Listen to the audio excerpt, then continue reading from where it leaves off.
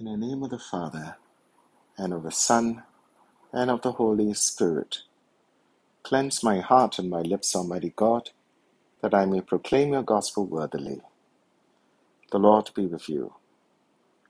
A reading from the Holy Gospel according to Luke. Jesus went out into the hills to pray, and he spent the whole night in prayer to God. When day came, he summoned his disciples and picked out 12 of them.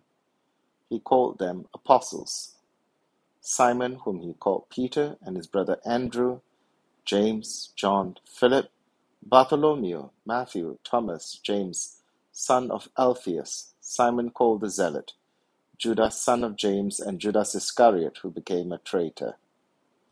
The Gospel of the Lord. We may have divided sympathies for both apostles, whose joint feast we celebrate today.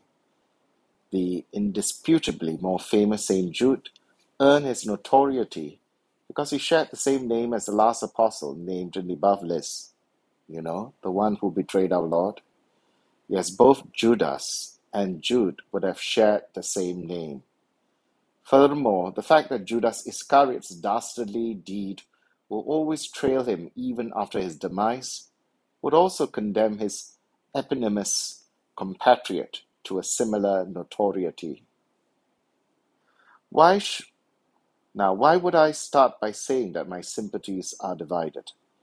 I'm not sure whether I should pity Jude, son of James, because of his name association with the notorious apostle who betrayed our Lord, or should I have greater pity for the apostle whose feast he shares, who seems to have disappeared into anonymity, as the cult of St. Jude eventually took off and became popular from the 16th century onwards. The only information that we know about Simon is that he was of the Zealot party, a militant group of Jews who swore to overthrow the Roman oppressors. Some manuscripts seem to suggest that his description as a zealot could be due to a misspelling of the word and that word actually means Canaanite or of Cana or Canaanite.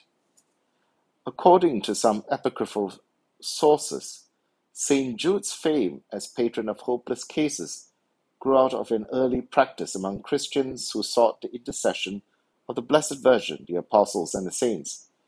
It was customary to call upon all these heavenly intercessors, but many were wary of calling upon St. Jude for fear that it could be praying to his namesake, Judas the traitor.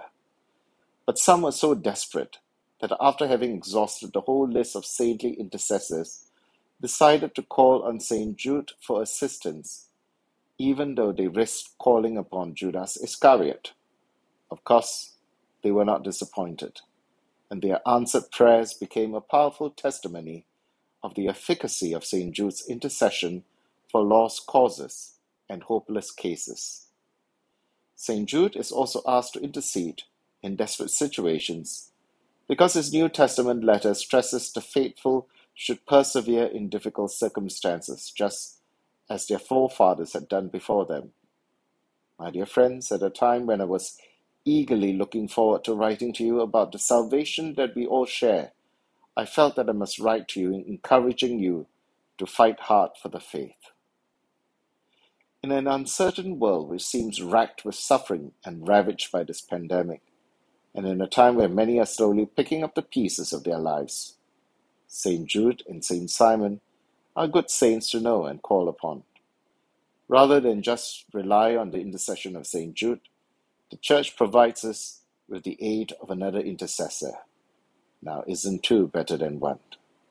So let us pray to both the apostolic saints and ask for God's intercession when in difficulty and in search of hope.